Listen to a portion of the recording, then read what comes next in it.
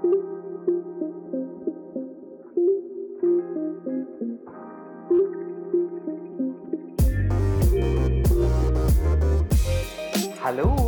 Good morning, Rory P. Brooks.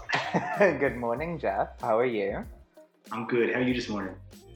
I'm great. It's not morning. We're not doing a morning one this week. We're doing 12. Thought we'd try Brunch. something new. Brunch? Is it brunch? Are we a brunch time chat show? That's good. I think it sounds great. Yeah, move over, loose women. Never move over. Who's your favourite loose woman? I think, is Carol still on it? Carol? Carol, yeah. You know, she Ultimate. lives in France a lot of the time. No, not Carol. Carol. That's as much as I know about her, really. She married somebody who was quite younger than her, I think, and people got very upset about it a couple of years ago. She sounds amazing. I love that. She's quite good. I think she's a journalist. What about you? Who's your favourite loose woman? Of Janet Street Porter. Oh, controversial. I just love her.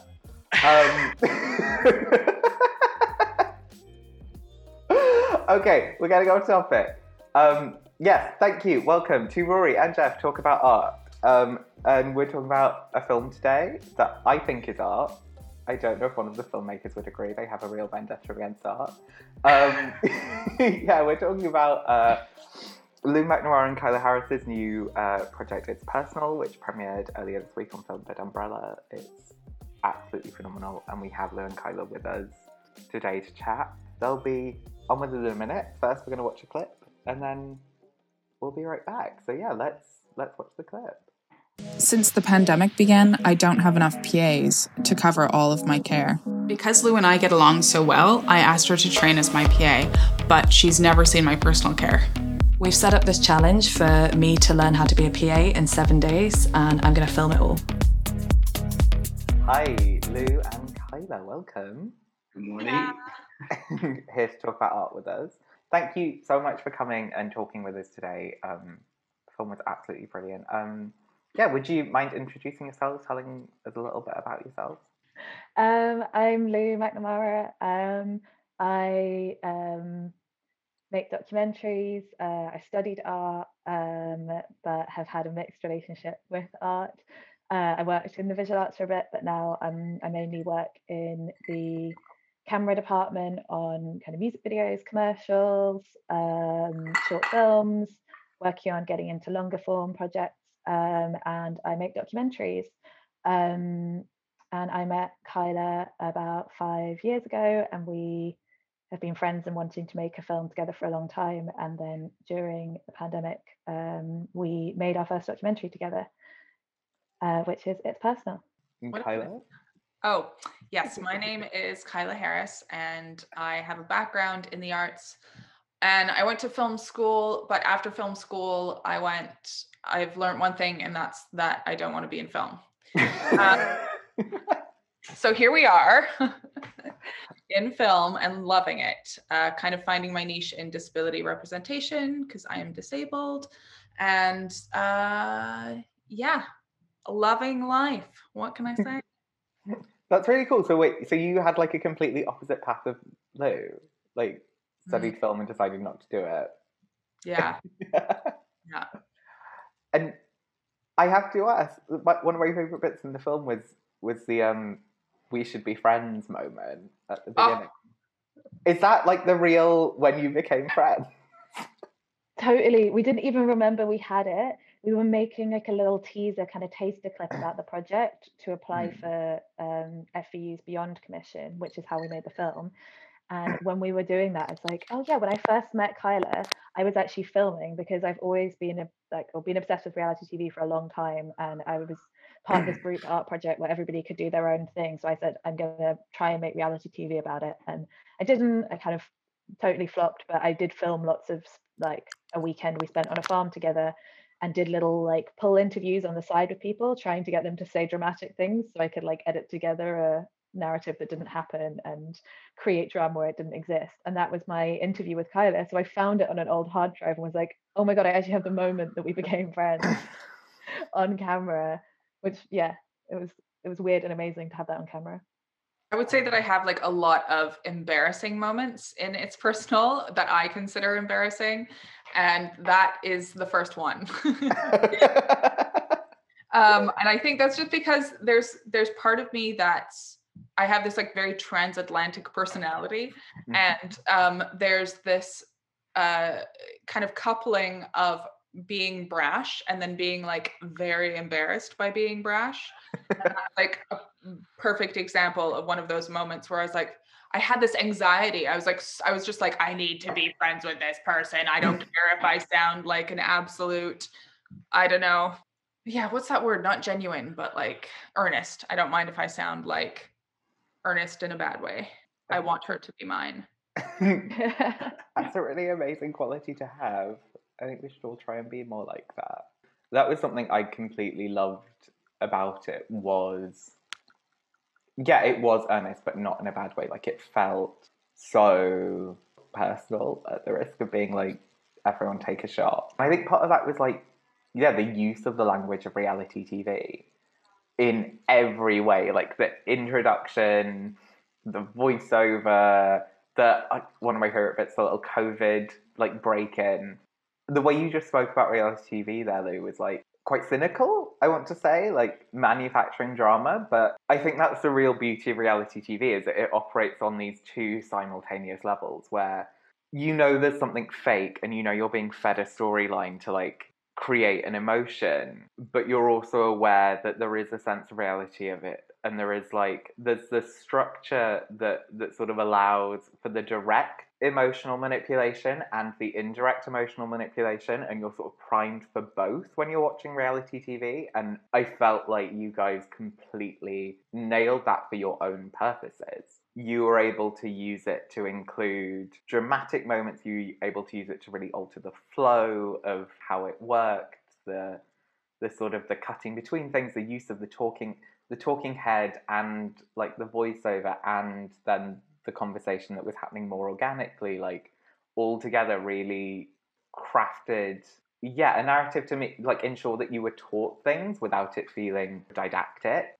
We had to cut a lot of didactically. That's what we started doing here. Yeah, it was the absolute opposite of what I was imagining when because I think I was imagining like Gallery Girls. I feel like you kind of use reality television more like a tool rather than kind of like a structure. You were very much kind of carving it, but it very much was its own thing as well. Thank you. I love everything that you've said. I think that like when we realized that it was successful was when we got an email from one of the people at our commissioner, and they were like, oh my gosh, I feel like I know you so well and you know nothing about me. Like maybe we could have a Zoom call.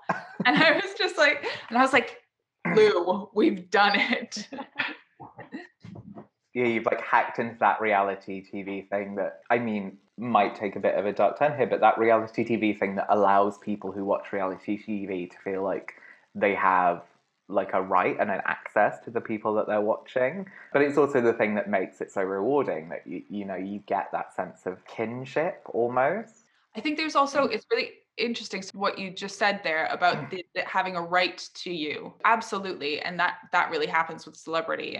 But I think that what I love about this, and what I knew would kind of happen as soon as we got that email, I was like, that's what happens. People feel like because I'm disabled, they have a right to my body.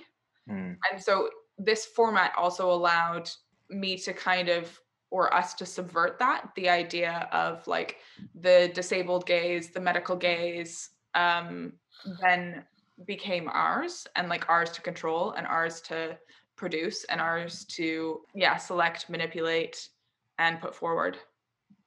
Yeah, I think that's exactly what I was going to say. But, we approached it from the beginning as like most reality TV, or to make reality TV requires producers in the background manipulating the story and helping create that, and looking out for it, encouraging it, like finding storylines, especially when you do those piece to camera bits, reminding or helping the person in front of the camera to talk about it in ways that will be useful in your edit.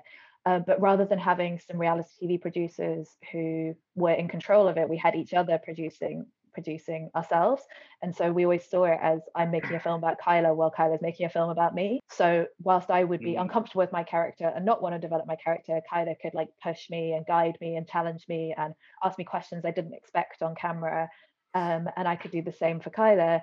And then we knew that it wasn't going to feel horrible or exploitative, and we could be open and more vulnerable than we might otherwise have been, because we were the ones who were going to edit it. We were the ones who were going to make all of those decisions together. And so throughout the whole process, it was like that kind of challenge and push of ourselves, but with the person doing the challenging, the pushing, also being someone who was supporting you and you could trust, rather than this faceless reality TV producer. It's interesting that you say that you really have the agency, because I do think when it is something that is produced by someone else, I think you see this a lot on like Drag Race, with reality TV, where there is an impetus on behalf of a producer to craft a narrative so that it fits into like a pre-established story, and there wasn't a sense of that. And I think that's part of what made it so refreshing, is that it was like clearly using the language of reality TV, but to tell a story that isn't familiar. It might have the aesthetics of familiarity, like that was the complete like mishmash of aesthetics. You mentioned at one point how like beautiful Kyla's home is, and the work after that I was like, this does kind of look like an Architectural Digest home tour video.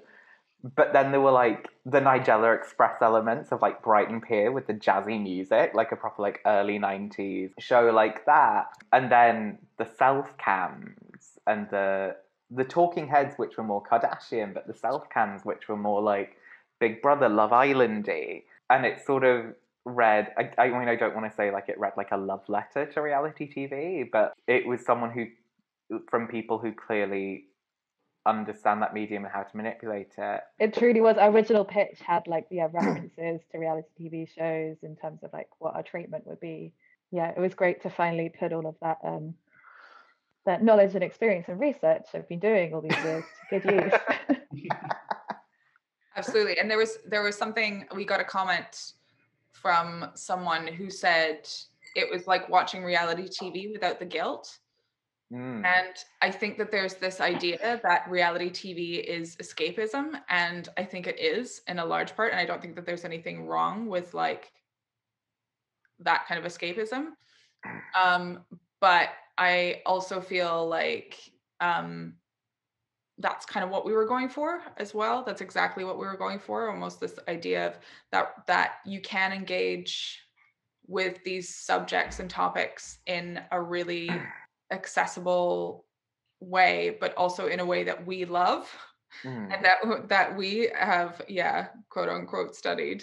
I think it's really nice, Lou, what you were saying about how you were kind of questioning each other.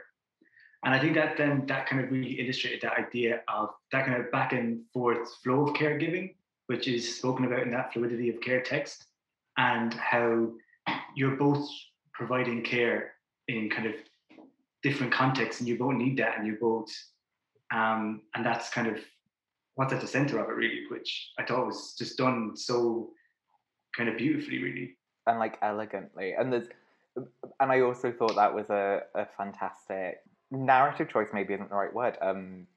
It was like a Socratic dialogue that sort of informed the viewer on so many levels about the wider political situation, your personal physical situation, the intimacy of your friendship, the practicalities of the care work, like, and because it was told through that Socratic sort of method, it never felt overbearing. I don't know what Socratic means, but thank you. But yeah, I know what you mean. I know what you mean about the Socratic method and how it's like a hierarchy of ideals, and that it starts with the individual and spreads out, and that's exactly what we were trying to do. And that's it's like I think the best way of accessing larger ideas, I firmly believe it's through personal stories. Yeah, completely. And I mean, I think it's interesting that you mentioned the text, Jeff, that if anyone hasn't read it, it's available on the Film Bid Umbrella website, and it was a response to the film and the way that it started with the incredibly personal story. And I think there was something, about the film and its intimacy that sort of just prompts vulnerability. And that was no, sorry, no, go on, sorry. Well, no, I was just going to go on and sort of ask you, Lou. There was the moment where the story diverted into your personal story. And I wondered if that was something you'd planned for when you were sort of structuring it, or if it was something that sort of came out naturally. And was that sort of what was that choice like between the two of you to go there and sort of make it more level between the two of you? Because I think the sort of stereotypical narrative when you're looking at, and I think this goes back to what we were saying before, the stereotypical narrative when you're looking at sort of stories of people with disabilities is it is about the person who is disabled, and sort of then everyone else is a lesser character, and it's sort of this putting on a pedestal and it can almost be sort of fetishistic, and it's not great. And so I was sort of wondering where that came from. So that was our first interview we did for the film, our first formal interview. So before that, we'd recorded like all of our Zoom calls for months. But then when I was quarantining for 14 days before going to see Kyla, I had almost 2 weeks to set up some lighting in the bedroom and try and figure out how to light myself without a stand-in, and how to get focus on myself without a stand-in. I started off by using like a huge teddy bear that I had in the room, and then it turned out that lighting a teddy bear doesn't look anywhere near the same as lighting a human, and when I sat in for my teddy bear, it looked terrible. Anyway, so I finally had it all set up, had Kyla on Zoom so I could see Kyla interviewing me right by the camera, and have this kind of remote interview set up. And then we started talking, and Kyla had prepared questions to interview me with. And it was a really, really emotional and intense interview, and a lot of stuff I probably haven't talked about to a lot of people who are close to me, let alone on camera. And then, to be honest, we went and filmed hours and hours and hours and hours of other stuff for the next few weeks.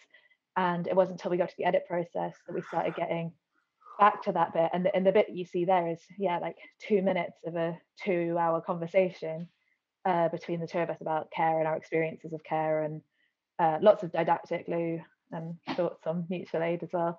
And then we started, I think it was probably you, Kyla, right?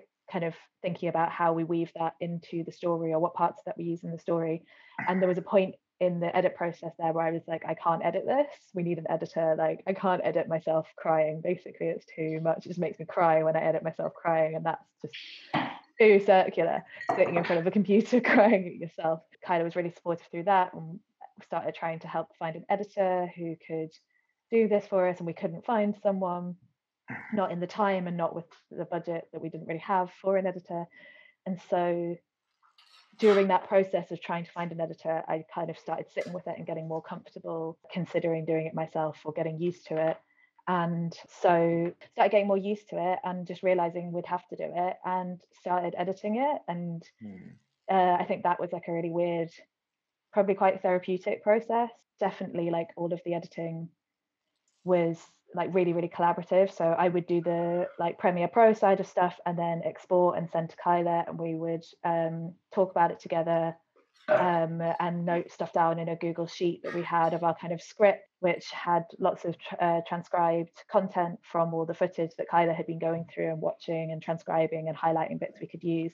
And so through that process, again, it was something that we really did together, and that's the only way that made it possible for me, because that's editing that kind of content with yourself in it. You just can't see the wood for the trees. You don't know what's a good edit. You don't know how it's going to be perceived by other people. It's so hard not to be just really, really biased, because you're seeing your own face ugly cry on screen, and you don't want to show that. Yeah, I when Lou and I started this project, we actually didn't know each other that well. We were friends, and I obviously knew that I wanted to be friends with her and good friends with her, but we spent a lot of time in groups and just kind of shorter periods of time together. And when we decided to do this project together, there was in one of our Zoom conversations, Lou told me that her mom had died when she was 16, and that really hit me, because that to me was like a missing piece of the puzzle of why Lou had such almost like an ingrained understanding of care, and the idea of family being a system of support that isn't always relied on. And so to me, it was an essential piece of the film before we made it to kind of uncover, and to obviously, you know, with Lou's consent and with her feeling really safe around that and feeling really willing to share those things. And I think we all have a relationship with care from the moment we're born. And I think it's that kind of, it was looking at that as well, and looking at how our relationships to care had been formed.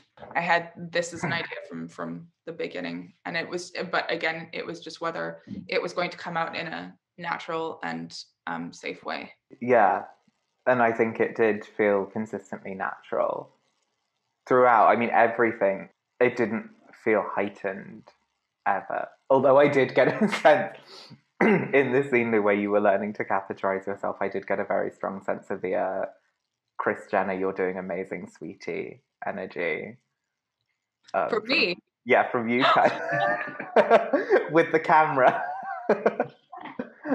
Yeah, and I think it was really, like you managed it really well, talking about the kind of personal ideas of care and then that kind of more expanded ideas of care. When you start to talk about kind of the contracts, the money involved, talk about mutual aid, talking about admin as care, which I think is really important. And I think, yeah, it's like you say, like it's kind of very overlooked, and a lot of people don't consider that as care. So I just thought it was really good how you presented that kind of multi-layered idea of what care is.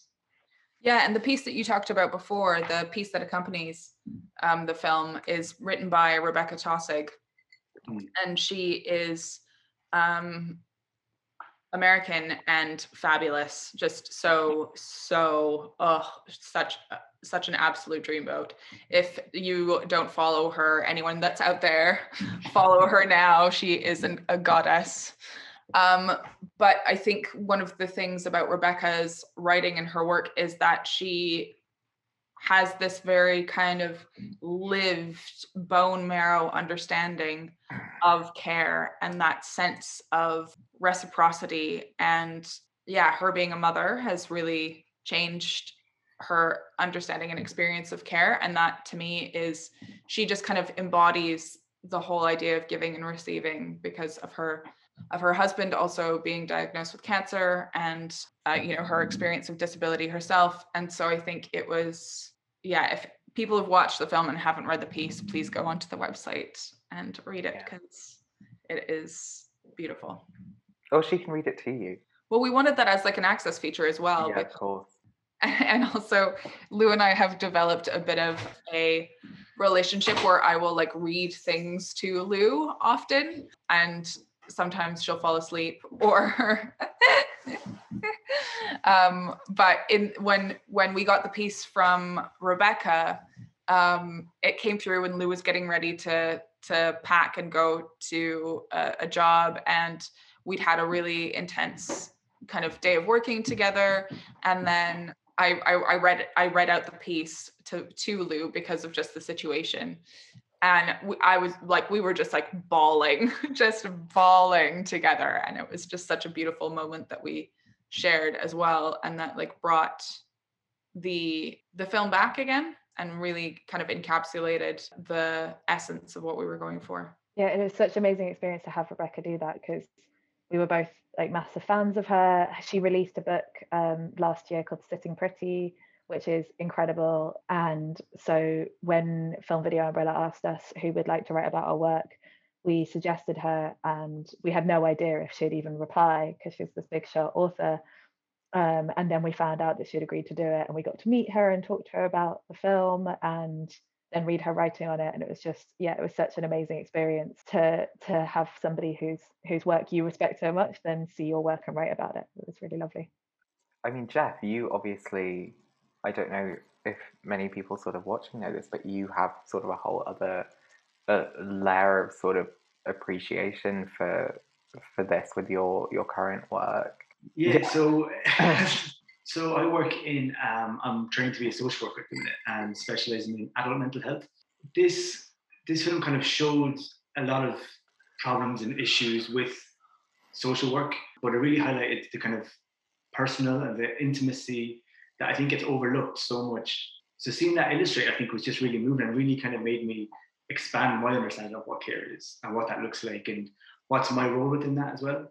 And yeah, I think it's very difficult to do. And I think a lot of these conversations are very complex and very kind of loaded and heavy. And the way you presented it was so accessible. And yeah, I feel like on so many different levels, it's so important, really. And the timing as well, I think, is really, really good in terms of COVID and in terms of all of these kind of huge changes that have happened recently and that are kind of currently happening and that are kind of going to need to happen more long term. It's interesting that you said sort of in terms of accessibility of the project, because that was something I think you'd mentioned before, Jeff, is what is the accessibility of the work? I mean, how do you sort of see the work existing? Is it, more of a documentary feature? Is it a Netflix reality TV show? Is it an art film? Because I do really think it sort of does straddle the border of all three. I mean, I would basically say Netflix, BBC Three, C4, call us. Call me. Because I think that Lou's background is in documentary in her own work, and I don't really have any background in either reality, working in film and TV, in the way that I have over the last year. We don't really know what genre we're in because we do want to kind of engage with all of those genres that you've mentioned, and I think like TV can be quite confused by us because they're like, but are you factual entertainment? Are you documentary? What are you? Yeah, I mean, we'd love to make it into a series. We'd love to have it as a TV series that everyone can access, because we do feel like there is, like, this just isn't talked about. It's not seen, it's not shown. When I say this, I mean like the personal impact of care and disability representation. And a lot of disability representation is of male disabled people, if we get any at all. And so I think it's also important because of that and getting, that perspective out there, like a female perspective of disability. But also this could be a series of documentaries. I don't know. Lou? I think, it's weird because it exists across those different genres, and I think that's what I really like about it. That's what's new about it, is that it does cross those things, hopefully successfully. Like, it was a risk, and we didn't know if it would work. We just tried to give ourselves the components. Also, because production was pretty limited, we had the 2 weeks we were filming over, or less than 2 weeks. We had to shoot all of our piece to camera pieces whilst we were also doing the real thing, which is super unusual. Obviously, in real reality TV, they tend to go back to those later and they can get what they need for their edit. But instead, we tried to guess what we'd need for our edit once a day after the rest of our filming, and in between backing up the cards and trying to eat and sleep as well. And in a pretty confined space right at the end in the corner of Kyla's kitchen, where we'd like roll out our coloramas and gaffer tape them to the ceiling and have just about this much space between the kitchen shelves and the kitchen counter to get the frame of a little bit of blue or a little bit of yellow and one of our heads, and then somehow fit the lights in as well. So we just tried to give ourselves the tools we would need, and then during the edit try and figure it out from there and see if it worked, and give ourselves options so we could go more one way or more the other. And then we were really happy when it did work, and we were able to keep going more the other way and work with an amazing titles designer who did the smoke in the Aladdin titles sequence. And we were lucky enough to get to work with her, and she really responded so well to the brief, Maria Serrato, and did these incredible kind of reality TV titles, designed the emoji bouncing kind of modesty covers. Oh God, I hate the term modesty cover. I love them so much. They were so much fun. And we were able to just keep pushing it that way. And I think that makes it fun and engaging and enjoyable. And that was a really big thing for me. I find most moving image art just not enjoyable. Like, it asks so much of me, even when it's really good and really important. It often requires me to sit there for so long to watch it, and doesn't really offer me much reward or much relief. And there's a reason that film and TV has developed in the ways that it has, and that it entertains people and that it keeps people watching. And that's not all good. We don't always need to have super fast, ridiculous zoom transitions and like wall-to-wall music in the background. I'm not saying that's the only way to do stuff, but I think it is important to think about how your work engages people and keeps them with you. And that's my frustration often with a lot of art, that it doesn't feel like the creator feels a need to engage you. Like, you should just be engaged because it's art and it's important, and you should like it, because if you're smart and you're cultural and you're in this gallery right now, like, you better fucking like it. Otherwise you don't get it, and that's on you. And it shouldn't always be on you, you know. Like, that was really, really fun for me to get to do art in a way that I want it to be. And I think that it is a really valuable space to have, to be able to try hybrids and try things that you wouldn't get a commission for anywhere else. And I think that's what experimental means. Experimental doesn't have to mean like 20 minutes with no cuts and like swirling visuals that are abstract. Like, that can be experimental too, but that's not the only thing experimental should mean. It should mean experimenting with boundaries of genre as well, or whatever it is that you want to do and test. Just say, but it's not so there's only one episode, so you're just leaving us hanging? That's it? We're just gonna have to imagine our own ending. It's been so funny, the response already of people being like, where's episode 2? How many catheters did it take? Yeah. That's literally on my list of questions. We would love episode 2. We would love to do more of it. And yeah, if we manage to find ways to do that and get the funding or commission to do that, then that's something we'd definitely be interested in. Plus we have spin-offs planned. Amazing. Yeah, like, it just feels like the start of this. You know what I mean? Like, there's so many questions and so many conversations that need to be had, and this feels like a starting point for it all. Yeah, I want to see Lou and Kyla take Miami. Yeah, let's just say Courtney and Chloe have competition. Oh yeah. Oh my god, what if you got on E? I think we're more Bravo. Oh, yeah, I mean, yeah. Sorry, go on. I just wanted to ask about the music. I feel like the music kind of plays such a pivotal role in it, and it really kind of transforms certain scenes. Like, particularly the one I'm thinking about is when Lou is stretching your leg, and it could be, you know, like, it's such this kind of like intimate, like, powerful moment, and you put this music on top of it, and it kind of changes the tone in such a wonderful way, you know. Like, I'm not really sure where it brings it, but it brings it somewhere else. That's just really lovely. So I was wondering, like, how did music kind of play a role in it for you? Was it kind of an afterthought, or was it something you were kind of interested from the start? Well, funny you mentioned that, because I was watching Married at First Sight Australia last night. And there was like this couple, and they were essentially having the exact same experience as another couple that was in the same episode, but the music was completely different for each of the couples. And in one of them, it was like this tense, like, you know, it was so super dramatic and tense, and I was like, they're literally just having a similar conversation to the other couple. And it's like, it's the way that they used it to kind of set up how we're supposed to feel about them. And so it was like, you know, for that couple with the kind of tense music, I was like, oh, this is not going to work, like, immediately.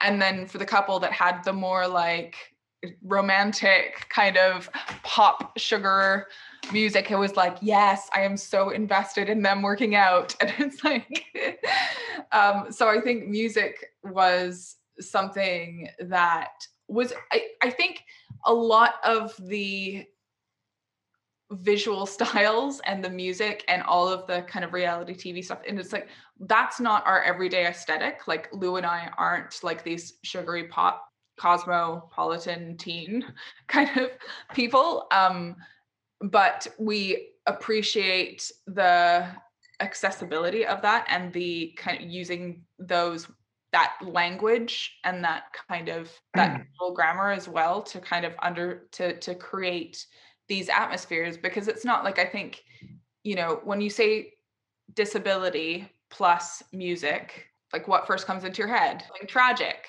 right? Or like something super inspirational. And it's like we're not playing into those tropes, because that's like something that needs to be fought against, and that needs to be countered with, I know, Don't Call Me Honey. Yeah. Our title song.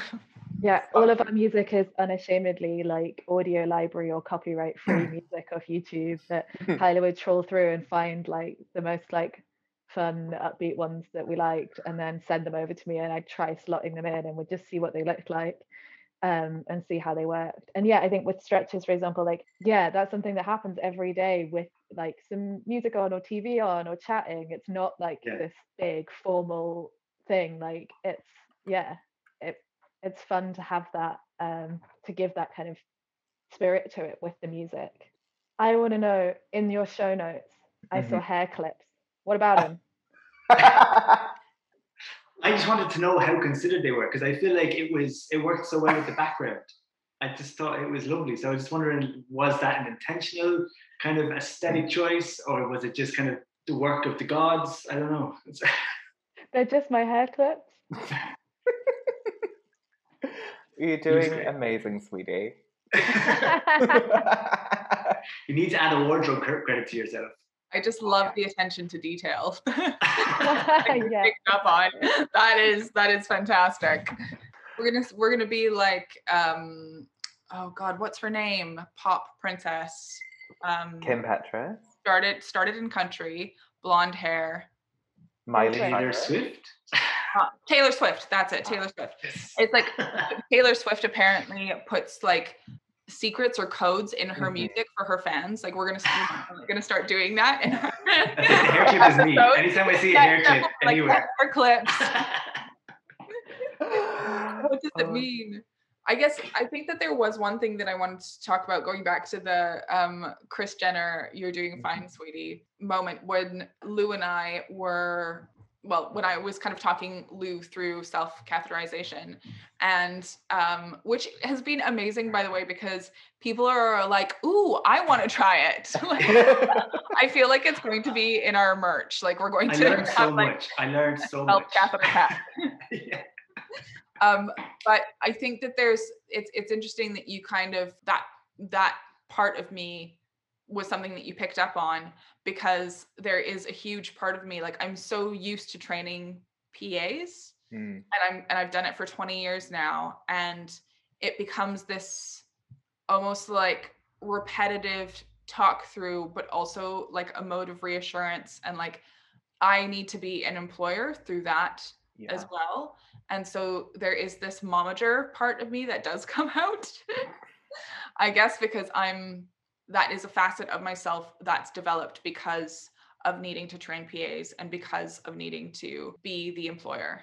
And so it's interesting that you kind of saw that. I've never put it in a Kris Jenner kind of way before, but thanks. Embrace the Kris Jenner. Embrace all reality TV. Which I think brings us to the next bit, which is where sort of this was my week. I brought this to Jeff, and then at the end of our chats, we have 11 minutes left. The person who isn't sort of hosting gets to talk about their own work, and we asked you two if you had some thoughts. And I know that Lou, you wanted to talk about more reality TV. Yeah, sorry everybody. This week I have scraped the bottom of the barrel and found Below Deck Med, and it's incredible. I literally think I work on a yacht now.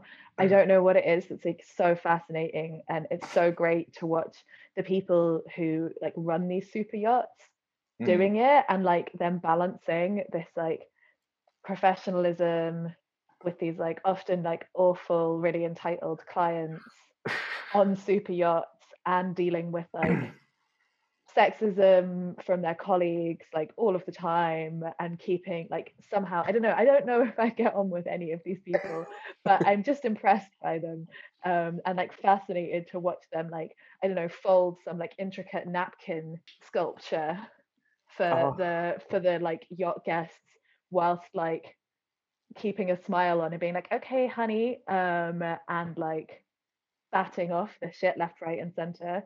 And I think maybe something about it, maybe just because they're on radio all of the time to their colleagues, just reminds me of my job, like being on film sets where people are always shouting at you and talking to you on the radio. So yeah, I come home from work and I get into my second shift of being on a yacht and watch about like 3-4 episodes a night at the moment.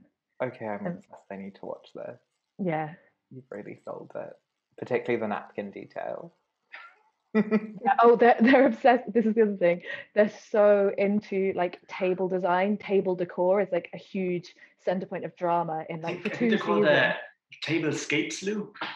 Oh, thank you. Yeah, and I think it's because they have such limited amounts to work with. Like they're on these huge, ugly luxury yachts, and then like the captain will be getting at her stewardess team because they're not doing advanced enough tablescapes for the guests. And this is a super yacht, so they expect the very best.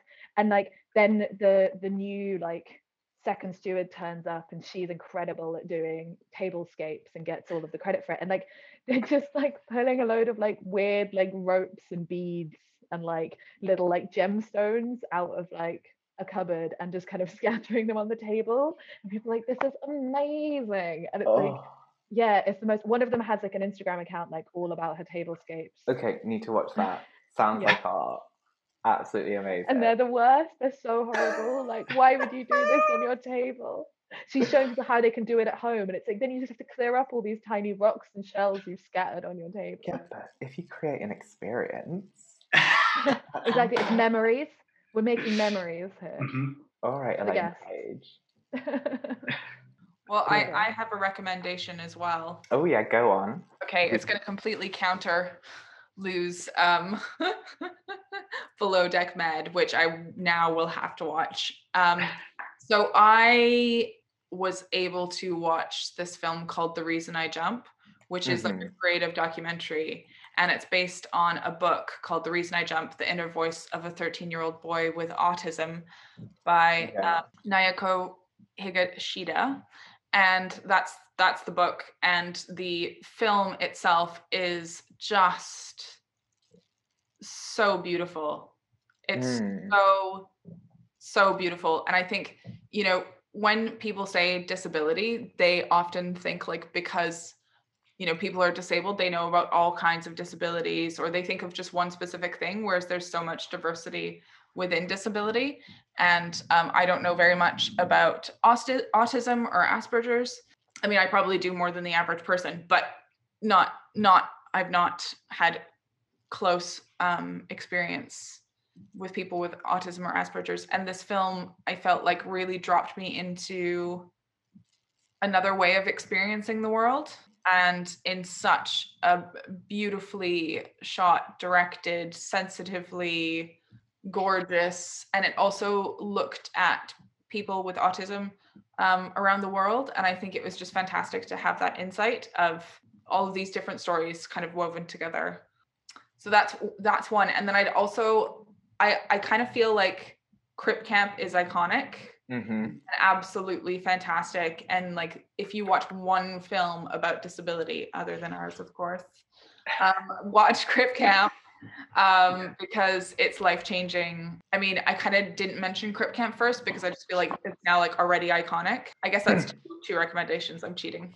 That's brilliant. I was going to jump in as well and also vouch for Below Deck, but not the Med one, but the original one. I haven't seen the Med one yet. But yeah, I agree. They have the same kind of dynamics, tablescapes for days. They even get live animals involved in their tablescapes. Oh my God.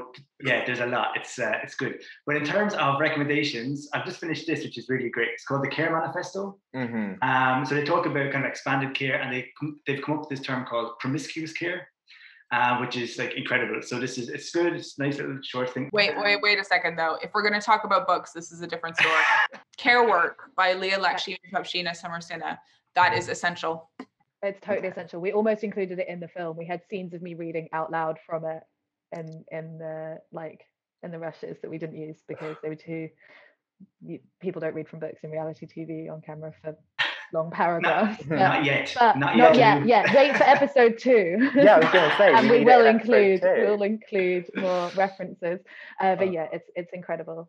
Well, that's wonderful. Thank you so much to both of you for coming on and talking about this. It's been such a pleasure. And if you haven't watched the film yet, go watch the film, everyone. It's on Film Vid Umbrella. It's absolutely incredible. Talk to anyone you know who works in TV because it needs to get commissioned. I need episode 2. I need to hear Lou reading from books. Yeah, so thank you so much. I mean, before we go, is there any, like, where can people find you to keep up with what you're doing? I guess I'd say Instagram. Instagram is probably the best. So my Instagram handle is @bedroom_activist. Mine is @Lou_McNamara. Perfect. Well, we'll send people to you. Thank you so much, and we'll see you later. Yeah, thanks so much, and congratulations. Yeah, so many congratulations. Thank you so much. Thanks. Well, that was us for this week. I did feel in the, like, sort of continuing the below deck analogy, I did feel a bit like a captain there, trying to pull us in. You did very good, Rory. Yeah, do you know what we're talking about next week yet? No, it's going to be a surprise. All right. I look forward to being surprised. Well, I will let you get on with your Saturday. It's been an absolute pleasure to chat. As always, good luck. Bye.